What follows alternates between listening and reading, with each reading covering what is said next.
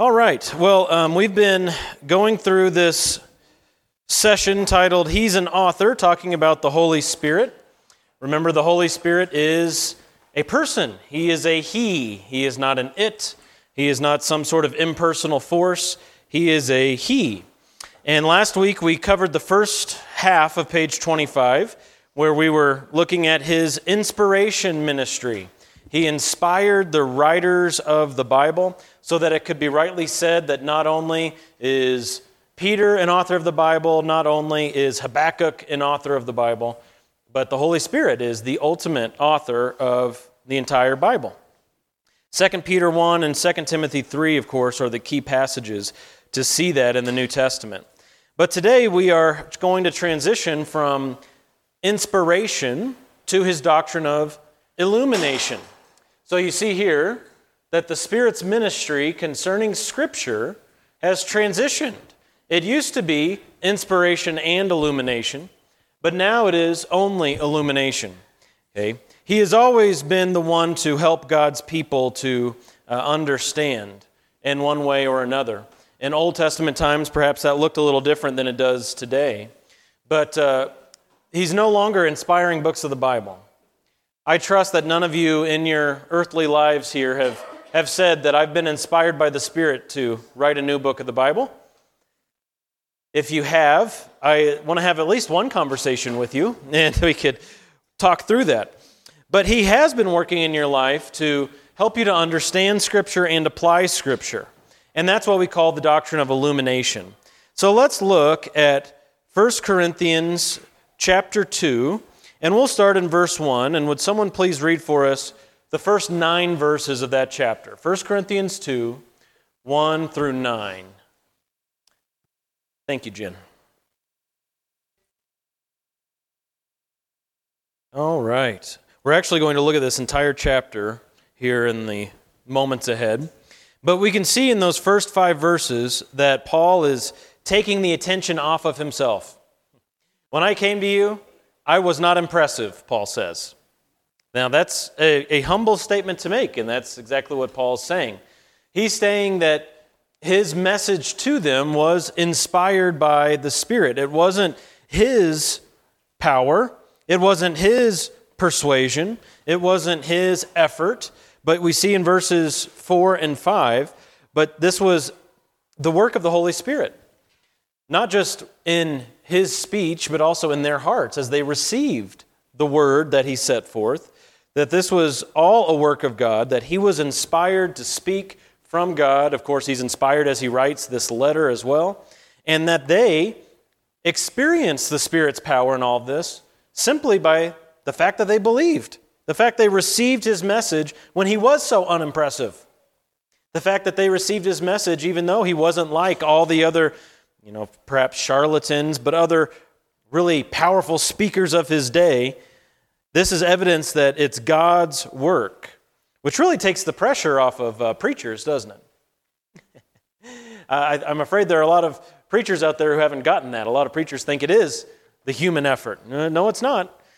No, it's not. If God can use Balaam's donkey, he can use me. So that's great. And the purpose is, verse 5, 1 Corinthians 2:5, the whole purpose of this was that their faith would rest on the power of God. That they wouldn't think back. Anytime they had doubts, they wouldn't think back and say, did Paul trick us? Was he, pulling the wool over our eyes, so to speak, that sort of thing? No. Remember, Paul was actually weak. Paul was unimpressive. So it wasn't that Paul convinced us. This was the power of God that we were brought to this place that we believe. Why do you think Paul felt the need to clarify this with them? I just gave you one reason. There are many answers to this. One reason would be if they had doubts, they can think back to why they first believed and remember that this is the power of God. But if you think of other things here, I'd like to hear what you're thinking, especially considering the Corinthians' relationship with Paul. Why would Paul feel the need to express this to them? Well, that's an interesting question. In a sense, he was kind of accused of that. He says in his letters to the Corinthians, that there are some there who are saying, yeah, Paul's really bold in his letters, but when he shows up, he's a pipsqueak, He's just, he's like this guy who's really not impressive, or maybe introverted, they would say. But he says on multiple occasions that he's bold with the Corinthians. He tells them, hey, I'm not holding back. My heart's open wide to you. So kind of depends on how you interpret those phrases there. Oh, sure. Oh, totally. Yeah. Yes. Rex? Yes. Oh, yeah. And there are a lot of people, and perhaps you can attest to this, Rex, who in their BC days, bit rowdy, and then you come to know the Lord, and there's like a gentleness that God gives you. That, of course, no one's perfect in that, but it's like there's a personality shift a bit. Peter is another good example. Someone who is always willing to speak up and perhaps get into a war of words or whatever, usually sticking his foot in his mouth, And then after he is born again, after he receives the power of the Holy Spirit, after he becomes a preacher, he writes this couple amazing epistles, and he preaches at Pentecost, and all. He almost has like a different demeanor about him. So, yeah. Well, I could see Paul feeling the need to clarify this with the Corinthians too, just because there were so many influences there that were trying to cast doubt on Paul's apostleship. So many people in Corinth who would come in after the fact and say, yeah, should we really listen to Paul? And Paul's reminding them, you're not actually hitched to me. You're hitched to the Holy Spirit here if you're believing my message. Okay, so I think that's an important clarification he makes. Well, let's keep reading through this passage and look at the next 4 verses, 10 to 13. Someone want to read those for us, 10 to 13? Who can do that? You may. Evelyn will get the next one. You go ahead, Stan. Seniority, you're pulling rank here. Go ahead. And we'll pause right there, Stan. That's good. Man, just an amazing passage here. I guess I better stick with my slide, otherwise I'll give answers to questions I ask. Okay, who is doing what here? As you look at 10 to 13, who is doing what? Just at a real basic level. Don't overthink it. Okay, good. So the Spirit is communicating. What's he communicating? Yeah, good. Good. Go ahead. No, what you were going to say. Speak. Yes. Okay, good. So the Holy Spirit is speaking to them, and he's speaking to them the deep things of God, the wisdom from God. So you see in verse 10, the Spirit is searching all things, even the depths of God. And he's taking these deep truths, the deep wisdom of God, and communicating it to them. And what are they doing? The Corinthians, or you could put all believers here as the audience. What are believers doing here? Yeah. Well, that's not believers, verse 14.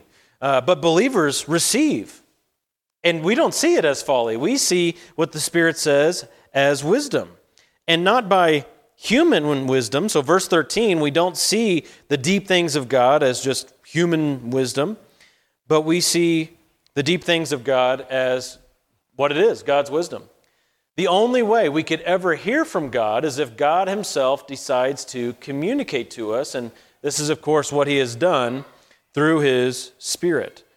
So the Spirit, who is God, has spoken, and he's spoken the deep things of God, and he's done so in such a way that we can understand, that we can receive, that we can take his word, take his revelation, lay hold of it, and cherish it as the wisdom of God. So that's the relationship that's happening. God giving, we're receiving. And what he's giving is the true wisdom of God. He's giving true communication from God, and we are receiving it and cherishing it as such. Okay?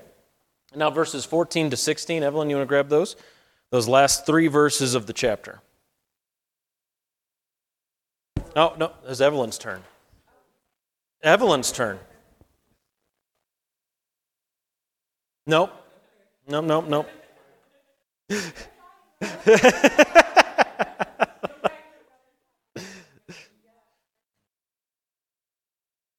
All right. So we must rely now, this is what's bringing home to illumination here. We must rely on the Spirit of God to illuminate or illumine. I'm never quite sure which verb to use. So, yeah. Illumine or illuminate His own words in our minds, because without Him, we are the natural man.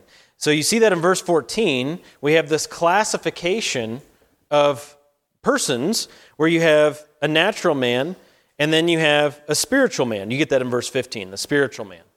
What makes the difference between the natural man and the spiritual man? But do you have God? Do you have the Holy Spirit in your life? That's the difference. And depending on that crucial reality, whether you have Him or you don't, that's going to affect your relationship with the Word of God.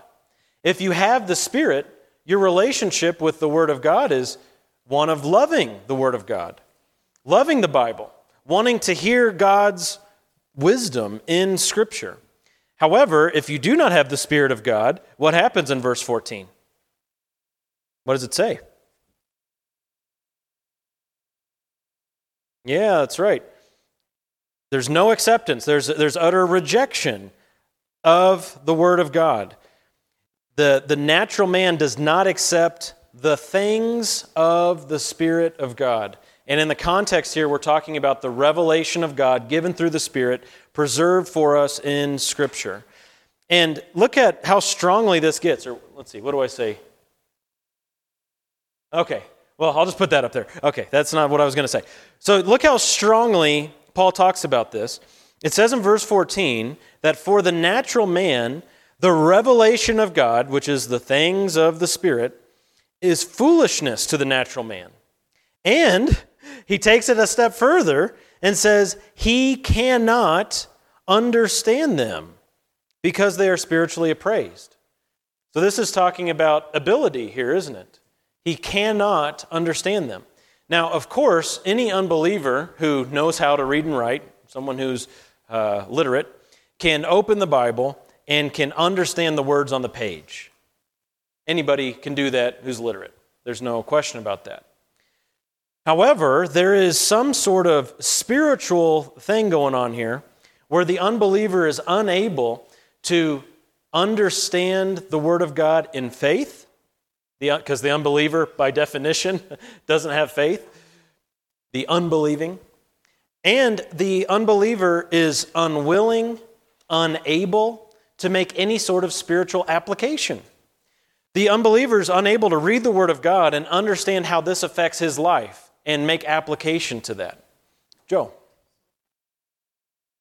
how do we reach them? Very good. Well, what is absolutely amazing is that even though the unbeliever in his natural state has this like wall that's in his way of making the spiritual connection in the Bible is still the means by which God saves people.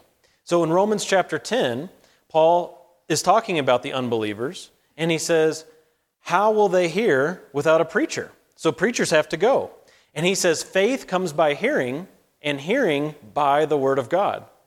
So what happens in those moments as the Word of God goes forth, as the gospel goes forth, as the Word is presented to the unbelieving, in their state, their natural state, they're not going to accept it.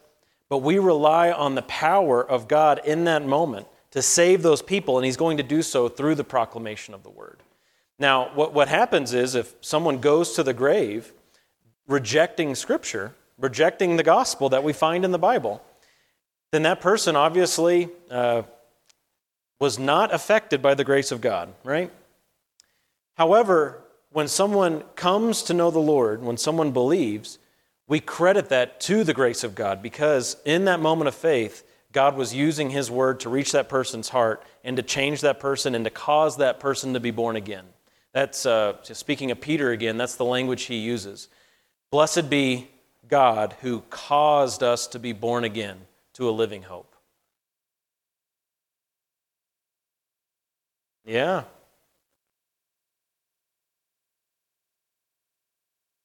No. Well, it's tough So with our kids, children in our homes, they're kind of trapped, right? And we got a captive audience. And so, the world will say, well, that's indoctrination.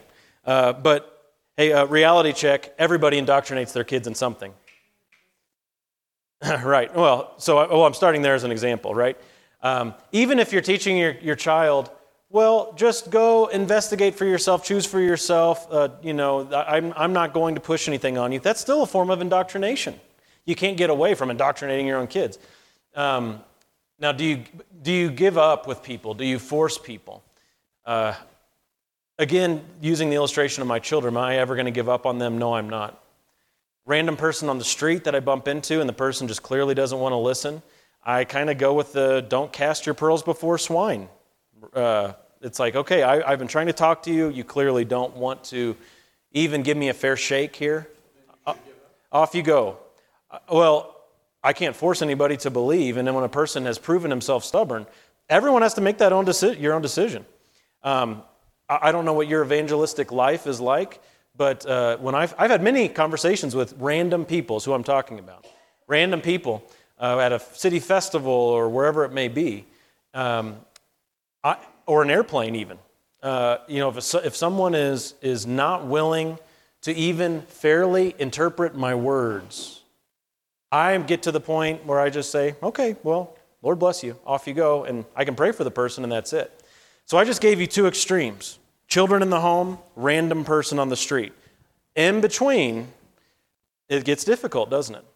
When we're talking about neighbors, when we're talking about family, when we're talking about friends, people you have ongoing relationship with, but not as close as your own children or your spouse, it gets a little difficult because you have to balance everything with you don't want to destroy a relationship, but at the same time, you have this strong sense of duty, and this is what the message is about today, the strong sense of duty to take the gospel to that person so that he or she can be reconciled to God. And you'll have to make those decisions yourself. It's difficult. Yeah, that's difficult. Oh, you should be friends with an atheist. Yeah. Yeah. Yep. Correct. Huh? Yeah. Well, I don't know if you guys have seen that that classic movie. I'm sure it won multiple Academy Awards, Nacho Libre. You have Jack Black's character, who's a devout Roman Catholic, and his friend there's an atheist. He says he only believes in science. And he keeps prodding him. Jack Black keeps prodding him. Well, why haven't you been baptized? Why haven't you been baptized? For a Roman Catholic, that's the big thing. And so eventually he takes a bowl of water and he sneaks up behind him when his friend's sitting down, and boom, and he baptizes him, okay? That's not our job, as Christians to force somebody into the kingdom with something like that. Of course, that doesn't, that whole thing's goofy. But we have to make those decisions. A lot of times we kind of have to resort to looking to put those little pebbles in their shoes. That's kind of the language we use, something that will stick with them and bug them a little bit. Yeah, but not too much, because you don't want to lose your influence, because you love them. I mean, the whole reason we're even talking about this is because we love people, right? And so we don't want to ruin them while we say we're trying to help them, and it's tough. April, did you have a thought there? The power of living out your faith is really powerful. We can't resort to just preaching. We can't resort to just hoping they pick up on our subtle example by our living. It's got to be both, right? We have to communicate with our words and communicate with our lives. Because the world is hypocritical. You can bank on that. So when they run into somebody who is unhypocritical in love, it does stand out. But you also have to remember that they need to hear. How will they believe without hearing? They have to hear. So it's got to be both. And, tying this back to where we jumped off from here with 1 Corinthians 2, we do have to remember this is God's business in saving people. We know this very deeply. We cannot force somebody into the kingdom. And we think, there are some people who are just set up so well, it seems, to believe. It's like, man, you just lost your job, you lost your house, you lost everything. You've got all these Christian friends around you sharing the gospel with you, caring for you. This is like the perfect time to believe. What's wrong with you? And then you've got someone who has everything and is deeply entrenched in a false religion or an atheism or whatever it is, and all of a sudden God just interrupts his life, grabs hold of his heart, and he becomes a believer. So there are some people we think, this person's going to believe because their life is set up that way. Not necessarily. And there are other people that we give up on, and God ends up saving them.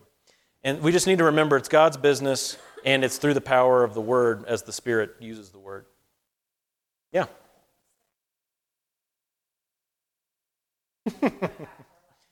So we are pleasant. That's good. Okay.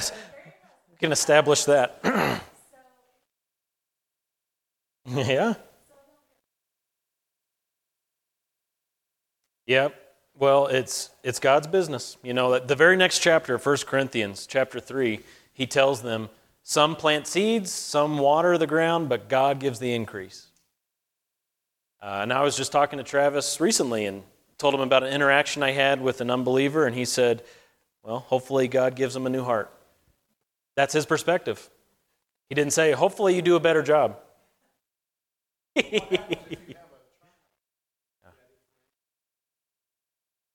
Well, then that person is unbelieving. Yeah, that person has not received the gospel. Yes. And that's so important to remember. I mean, we see obviously God uses the home. God designed the home. He designed this to work. But there's no silver bullet in any of this. There are many faithful people out there who have raised their children to the best of their ability, prayed for their children, and one or multiple have not believed. It's God's business. Okay. All right, continuing to talk about illumination. Oh, here we go. This is... Okay, no, it's not. I was thinking we were on the next page. No, we're not. We still have to finish 25. Illumination of Scripture is God's teaching His child what it is that He has communicated so that the child may trust and obey. That's definitionally how we can phrase that. You see that at the bottom of 25. Illumination is God's teaching His child what it is that He has communicated so that the child may trust and obey. The Spirit's ministry of illumination goes hand in hand with His guiding and filling. And we'll talk about this guiding and filling business when we get to the next section, section 6, which will cover the nature of salvation. And we'll talk about sanctification in that too, and how the Spirit works in our sanctification. But illumination is God's teaching us what He's communicated so that we may trust and obey. We may have faith, and that we may apply what He has said to our lives in obedience to Him. God illumines our understanding of His Word to instruct us how to live, and it's a continual process. So let's all go to Luke 24 together, a very fascinating passage. Luke 24, starting at verse 44. In Luke 24, you have the road to Emmaus, those two guys walking along, and Jesus shows up, and He opens their mind, or opens their eyes to understand what's going on. And then He appears to the disciples. If you look at verse 36, it says that the disciples were chatting, and while they were telling their stories there, He Himself stood in their midst. He just showed up. Resurrected Christ in the room. Hello. Good morning. That'll wake you up. And verse 37, well, after Jesus says, "Peace be to you," they were startled and frightened. Well, I would say. They thought they were seeing a spirit. And He goes on to speak to them. Let's start in verse 44. He says to them, "These are my words which I spoke to you while I was still with you, that all things which are written about me in the law of Moses and the prophets and the Psalms must be fulfilled." Then he opened their minds to understand the Scriptures. And he said to them, "Thus it is written that the Christ would suffer and rise again from the dead the third day, and that repentance for forgiveness of sins would be proclaimed in his name to all the nations, beginning from Jerusalem. You are witnesses of these things, and behold, I am sending forth the promise of my Father upon you, but you are to stay in the city until you are clothed with power from on high." So we have all these words from Christ to the disciples, and in verse 45, we have Luke, under inspiration of the Holy Spirit, saying what was happening to them. Jesus was opening their minds to understand the Scriptures. So here we have Jesus illuminating. I still don't know which one's right. I got to ask Melissa about that. That's going to bug me. I got to pick one. Illuminating their minds to understand what the Word of God says, particularly the Old Testament, the law, the prophets, and the Psalms. And then in 2 Timothy 2:15, we have this same sort of idea regarding illumination. 2 Timothy 2:15 says, "Be diligent to present yourself approved to God as a workman who does not need to be ashamed, accurately handling the word of truth." How do you accurately handle the word of truth? Well, you do so by relying on God to guide you in your study, don't you? It's probably good to pray while you read the Word of God, before you endeavor to study the Word of God. It's good to ask God for help in this, to rely on God's guidance in this, that you would understand. You can't accurately handle it if you don't understand it. Now, Timothy, of course, was a preacher. He was a pastor. And how important it is for pastors to accurately handle the word of truth. I feel that burden constantly. As much teaching as I do, all this communication I put out there, it's all for naught if I'm not accurately handling the Word of God. It's not enough to just handle the Word of God, to say that you use the Bible. That's not enough. You got to do it accurately. You got to handle it rightly. Yet it's important, in conjunction with all that, to understand that illumination does not make us perfect or comprehensive in our knowledge of God, but it's the only way that we can obtain knowledge of God. So your thoughts might wander to, well then, okay, I pray to be illumined and then I'll understand everything. Not quite. Illumination, hi Virginia, you made it. We'll give you a tardy officially, and 3 tardies gets you a detention, and you don't want to know. Yes. It's like purgatory. Well, welcome. Do you need page 25 today? Okay. Oh, you got it? Okay, very good. So, illumination from the Holy Spirit does not make us omniscient. You understand that? Omniscient is an attribute that belongs to God alone. He knows all things. And the Spirit searches the mind of God. The Spirit knows all things. You are never going to know all things. Some people think when we get to heaven, we'll understand everything. I don't think so. Remember that there's that chasm, creator up here, creature down here. There's an infinite chasm you can't cross to becoming omniscient. Some say when we get to heaven, we'll finally understand the Trinity. Okay. Well, when we get there, you can illumine me, probably, because I don't know if I will. So we're never going to become omniscient. We're never going to become perfect in our understanding. That can sound a little bit despairing, but it shouldn't, because there's plenty that we can come to know, particularly those things that are of first importance. When Paul, again, writing to the Corinthians, he says in 1 Corinthians 15, "I declared to you from the beginning that which is of first importance, that Jesus died according to the Scriptures, was buried, and was raised according to the Scriptures." You can come to know that for certain based on the testimony of the Word of God.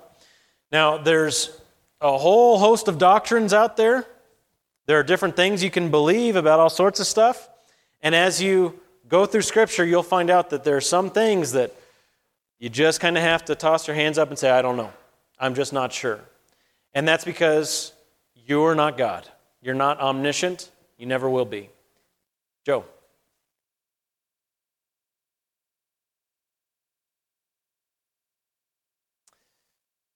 Yeah, sometimes you won't find out certain things, right? God has never promised. He will explain to you why everything happened the way it happened. He's never said that. You just got to be careful. And similarly, there are many people who have said, and I think you would all in the room agree with this, that when we get to heaven, we'll all find out something we were wrong about. I hope you believe that. I hope you don't think, I have the perfect doctrinal statement. Now, I hope you believe to the best of your ability, based on the Word of God, you have correct beliefs. I hope you're there, because that's your duty, okay? And to have conviction about those things. But you have to weigh that against, you're not perfect. And you're not going to get to heaven. I just don't think it's going to happen to anybody. You're not going to get to heaven and sit there with the ascended Son of God, and you'll hand him your doctrinal statement, and he'll look through and say, 100%, A+. I don't think that's going to happen. All of us are going to find out one way or another how we were wrong about something. Joe? Oh, I did? You've been banking on being perfect? Well, that's what I'm here for. All right. Okay, well, let's go to the next page. Yeah. Okay. Well, let me finish my thoughts too. As you're turning there, when we are being illumined by the Spirit of God, we are being taught the Bible by its author, which is extremely cool. That's a word we can use there. Illumination does not discount the need for human teachers, though. How do we navigate disagreements? Well, we have to do so through humility. Okay. We will have disagreements on a host of things, hopefully not the major things, again, going back to the gospel. If we have disagreements on the gospel, that means either one of us is a Christian and the other isn't, or neither one of us are. Because that's, kind of what gets you into this business here of being a Christian is believing the gospel. And so there are very important things that we should not disagree on, but as it gets less important from there, and this is Paul's terminology, not my terminology, this is Paul's terminology. As things get less important, we notice an increase in disagreements. And so we all need to make sure we have humility in those situations and do the best that we can to understand the Word of God. And, Tyler and I are here as pastors of this church to handle the Word of God as accurately as we can to help you in that. That's why we're here. And so when you get confused about something, when you're wanting to know more about something, we're here to help you navigate through that and hopefully bring some godly wisdom, instruction to the table. Okay, so we're not all just on our own individual journeys apart from the local church. We all do this in the local church.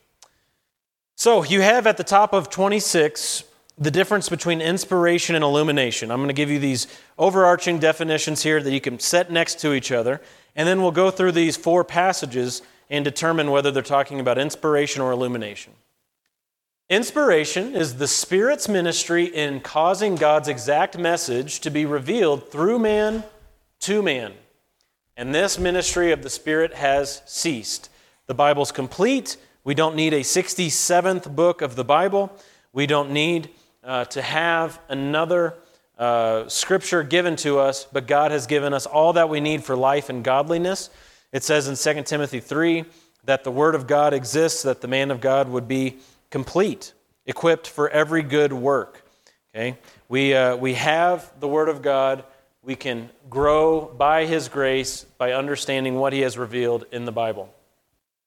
Illumination, on the other hand, is the Spirit's ministry in causing God's people to understand and apply the message He revealed through the prophets and the apostles. So inspiration is the Spirit's ministry in causing the message to be revealed. Illumination is the Spirit's ministry in causing God's people to understand the revealed message. One has to do with the production of the Bible. The other has to do with the handling of the Bible, the perceiving of what's in the Bible. That's the difference between inspiration and illumination. But both of these are a work of the Spirit. That's why this lesson is in the section on the nature of the Spirit of God, because He is the one at work in both of these ministries, inspiration and illumination. Now that we have those set side by side, any thoughts or questions before we move on to look at the passages? And I'll leave that up there as you continue to jot that down.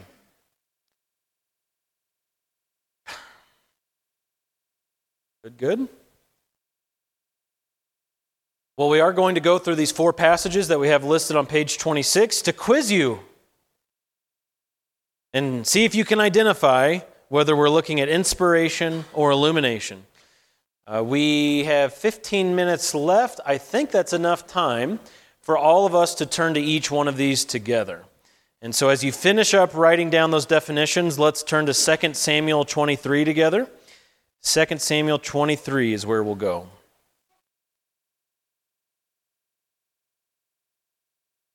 Someone left an Aquafina up here yesterday. Does that belong to anybody in this room? Aquafina? Anybody named Aquafina?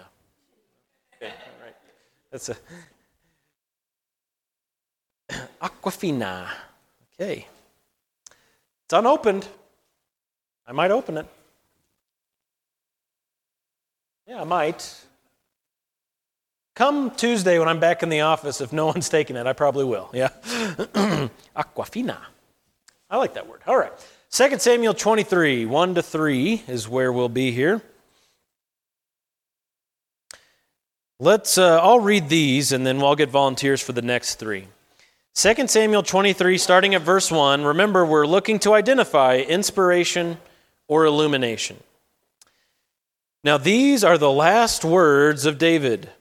David, the son of Jesse, declares, the man who was raised on high declares, the anointed of the God of Jacob and the sweet psalmist of Israel, quote, the Spirit of the Lord God, not Lord God, just Lord, I inserted a word there. The Spirit of the Lord spoke by me, and His word was on my tongue.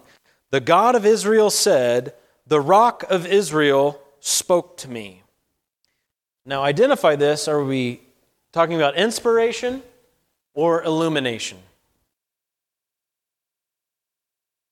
And if you are hesitant to answer, which it sounds like you are, who is doing what in this verse? Okay, the Spirit is speaking.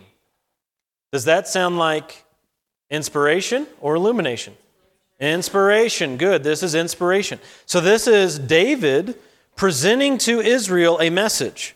And this message is from the Spirit of God. That's what's happening there. He's clarifying that his last song is a song from God for His people. So if I were to stand up at the pulpit today and say, the Lord spoke to me, the Lord declares, and then I tell you something that is extra biblical, something that comes from outside the Bible, well, I'm basically giving you new Scripture, aren't I? Because that's what Scripture is. It's the Spirit of the Lord speaking through His chosen apostles and prophets to give a message to the people. Okay, let's go to the next one. Psalm 119, 169 through 176. That's a big section, isn't it? Psalm 119. And would someone please read those 8 verses for us? Okay, thank you. Okay, so starting there with the first verse Mandy read for us, 169, who's doing what in the verse? Okay. And what's he requesting? Yeah, understanding according to the Word. So yeah, inspiration or illumination, that's illumination, isn't it? Deliver me according to your Word. And it says in verse 171, you teach me your statutes. So this isn't the creating of statutes, that would be inspiration. This is the understanding of statutes. So that's illumination. Maybe you could put this up there with your definitions at the top of page 26. Inspiration has to do with the revealing of statutes or revealing of commandments. Illumination has to do with the understanding of commandments. So with each one of these passages, just ask yourself, does this have to do with revealing something new, or does it have to do with understanding something that was already given? That's the fundamental difference between the two. When David cries out, or I shouldn't say David, Psalm 119 is not ascribed to David. When the author here says, give me understanding, that's a sweet, inspired cry for illumination. Now, isn't that kind of interesting? This will get your brain in a pretzel here this morning. His cry to be illumined was inspired. Because Psalm 119, of course, is Scripture. It's in the Bible. It was given by God through His people, for His people. But we see in this inspired crying out to God, He's requesting illumination. And that's a simple prayer that you can take with you. You can repeat that prayer. Every time you open your Bible and you want to read Scripture, 3 words. Give me understanding. And then you start reading. That's what the psalmist cried for, and you can cry for that too, okay? Thoughts or questions as we have gone through 2 passages here to consider inspiration, illumination? Tracking? Okay. All right, well, let's go to the next. Isaiah 55. Isaiah chapter 55. Whoa, what a sweet passage. Verses 10 and 11. Isaiah 55, 10 and 11. Now this one gets a little more difficult. I got to give you some tough ones here too, you know. We were getting too easy there. So verses 10 and 11, would someone read those for us? Isaiah 55, 10 and 11. Got it. Mike, go ahead. All right. So again, the same 2 questions. Who is doing what? And I say verse for each. Those should say passage. More than one verse. But consider who is doing what, and then consider whether it's inspiration or illumination. What are your thoughts here? Yes. All right, so you have, of course, the Lord speaking in His words, His revelation, coming down like rain or snow, and that means, the words that He wants to be communicated to man are inspired by Him. But is that all we see in this passage? What do we get in verse 11 here?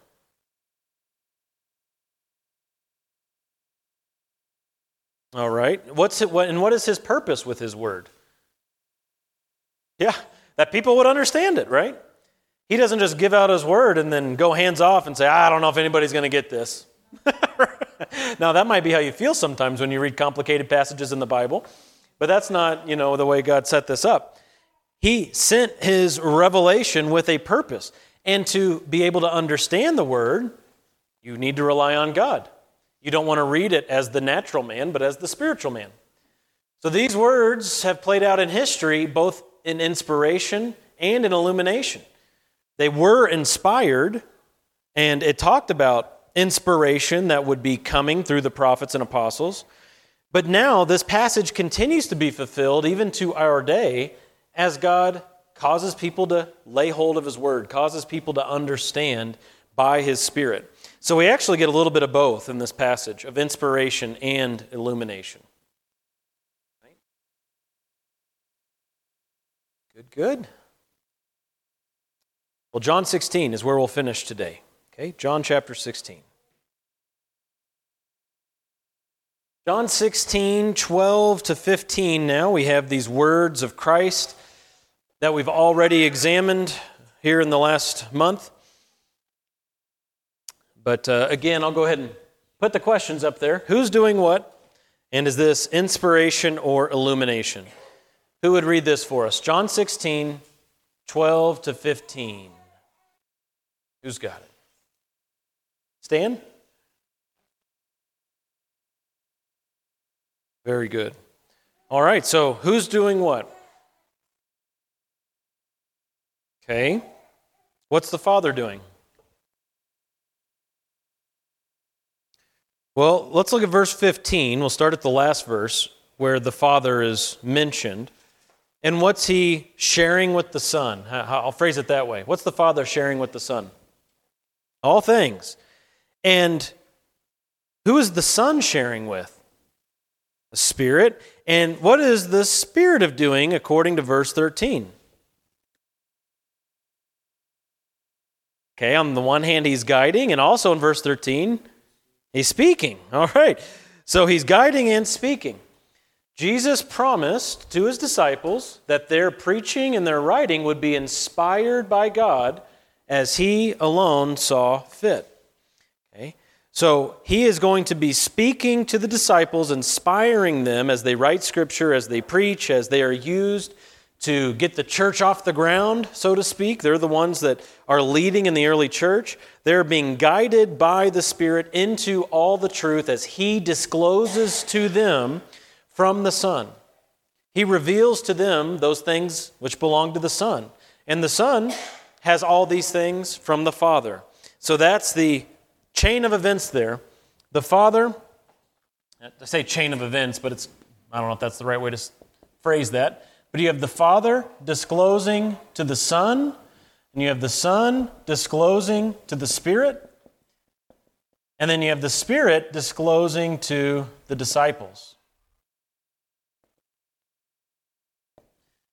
So each one of these is disclosing. That's the language that we get there. That's the chain, and that is how they were inspired to write from God.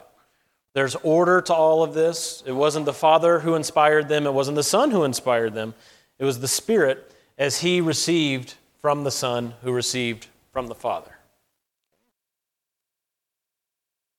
Any final thoughts or questions or concerns, dreams, hopes, aspirations, complaints?